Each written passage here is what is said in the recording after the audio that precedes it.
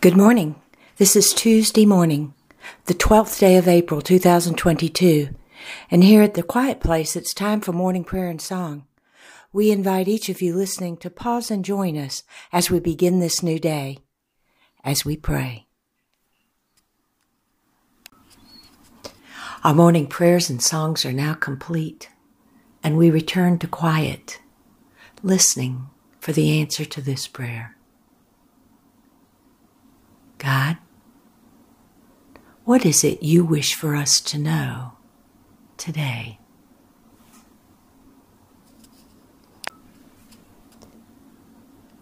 My Spirit has been poured out upon each of you. And in the pouring, the gifts come forth. And the gifts are many. The gifts hold wisdom and knowledge, miracles of healing, many more. There are many gifts, but the many gifts come from the one Spirit that has been poured out on each of you. So do not cast from you the sons and daughters who've received the gift of prophecy, for their numbers are many and growing.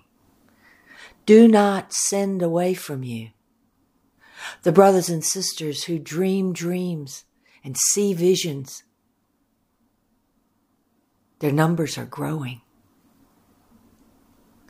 Do not cast from you those who are willing to use the gifts of Spirit which have been given to each of you.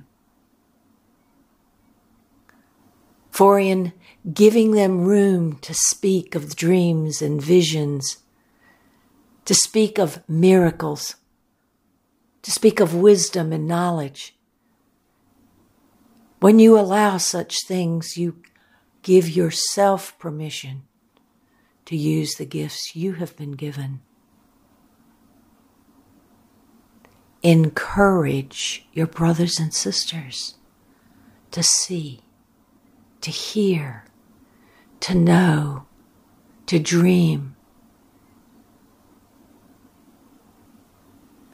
And the Holy Spirit says, for most of you, your gifts lie dormant, unused, because it is not the current thing to encourage brothers and sisters to use the gifts of the Holy Spirit they carry. You turn your head. You say, that's strange. How can you do that? How do you know who's speaking to you? And on and on. Skepticism, denial, judgment. When one who is holy prays and knows the ways of God, they can discern the Spirit speaking. Just as you know the voice of your mother, your children, your husband, your friends, you know the voice of God. You know my whisper. You know the calling. Do not let fear stifle the calling to use your gifts.